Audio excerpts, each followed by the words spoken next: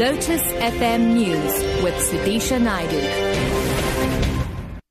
It's 6 o'clock. Good morning. ANC Treasurer General Zweli Mkhize has appealed to the private sector to contribute more in the upliftment of poor communities.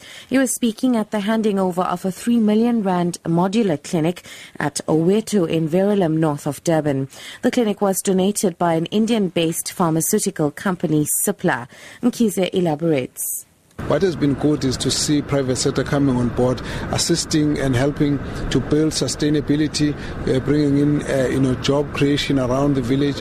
And of late, we have seen a new facility being created by the Cipla company, and this is a very good contribution. I want to urge all private sector investors to be able to look at what they can do to contribute to the better health of community. It improves life expectancy, and in this case, therefore, we want to congratulate Cipla for doing that, and we hope that it gives an example to other private sector investors in the country. Also speaking at the handover, KZN MEC for Health, Spongiseni Glomo, says next year they will visit India to learn more about palliative care. He says palliative care clinics can complement such modular clinics. I'm commending Dr. Ahmed for actually extending an invitation to us when it comes to the palliative care programs, because India is so advanced in these programs, and we are looking forward to going and learn there, because I also am trained in palliative care, and my passion for it is that if you ever start caring for a person at the age of an infant, a baby, a mother, why don't you complete the care of that person? It makes easier even for families to grieve better when the person has actually been cared for right until the person is departing in this world. President Jacob Zuma says the ANC-government has noted the concerns of the Jewish community over Hamas leader Khaled Meshaal's visit to South Africa last month. He was addressing the South African Jewish Board of Deputies National Conference in Johannesburg. Meshaal had met with Zuma and the ANC's top six as the party hosted a dinner in his honor. Zuma says South Africa remains committed to bringing Israelis and Palestinians together to find lasting peace in the Middle East. What concerned the Jewish community was the manner in which Hamas was received.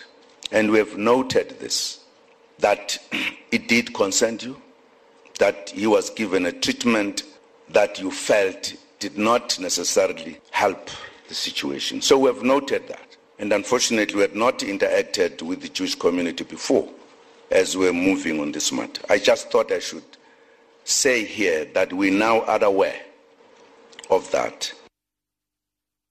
Moving abroad now, Belgium will keep the highest threat level for the capital Brussels today, with the CBD and schools remaining closed because of what has been dubbed as an imminent threat of coordinated terror attacks.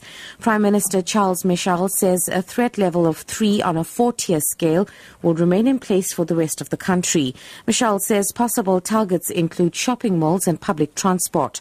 He says the government will boost the police and army presence in the capital. Belgium has been at the heart of investigations into the Paris attacks after links to Brussels emerged.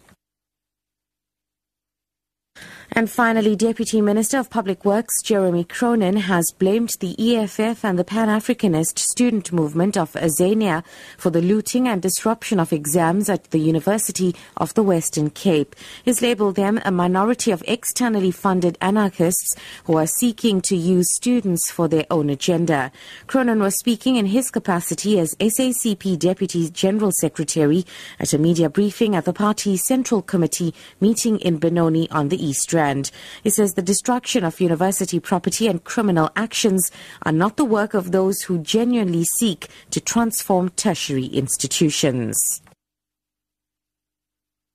Top story, ANC Treasurer General Zweli Mkhize has appealed to the private sector to contribute more in the upliftment of poor communities. For Lotus FM News, I'm SUDISHA Naidu. I'll be back with headlines at 6:30.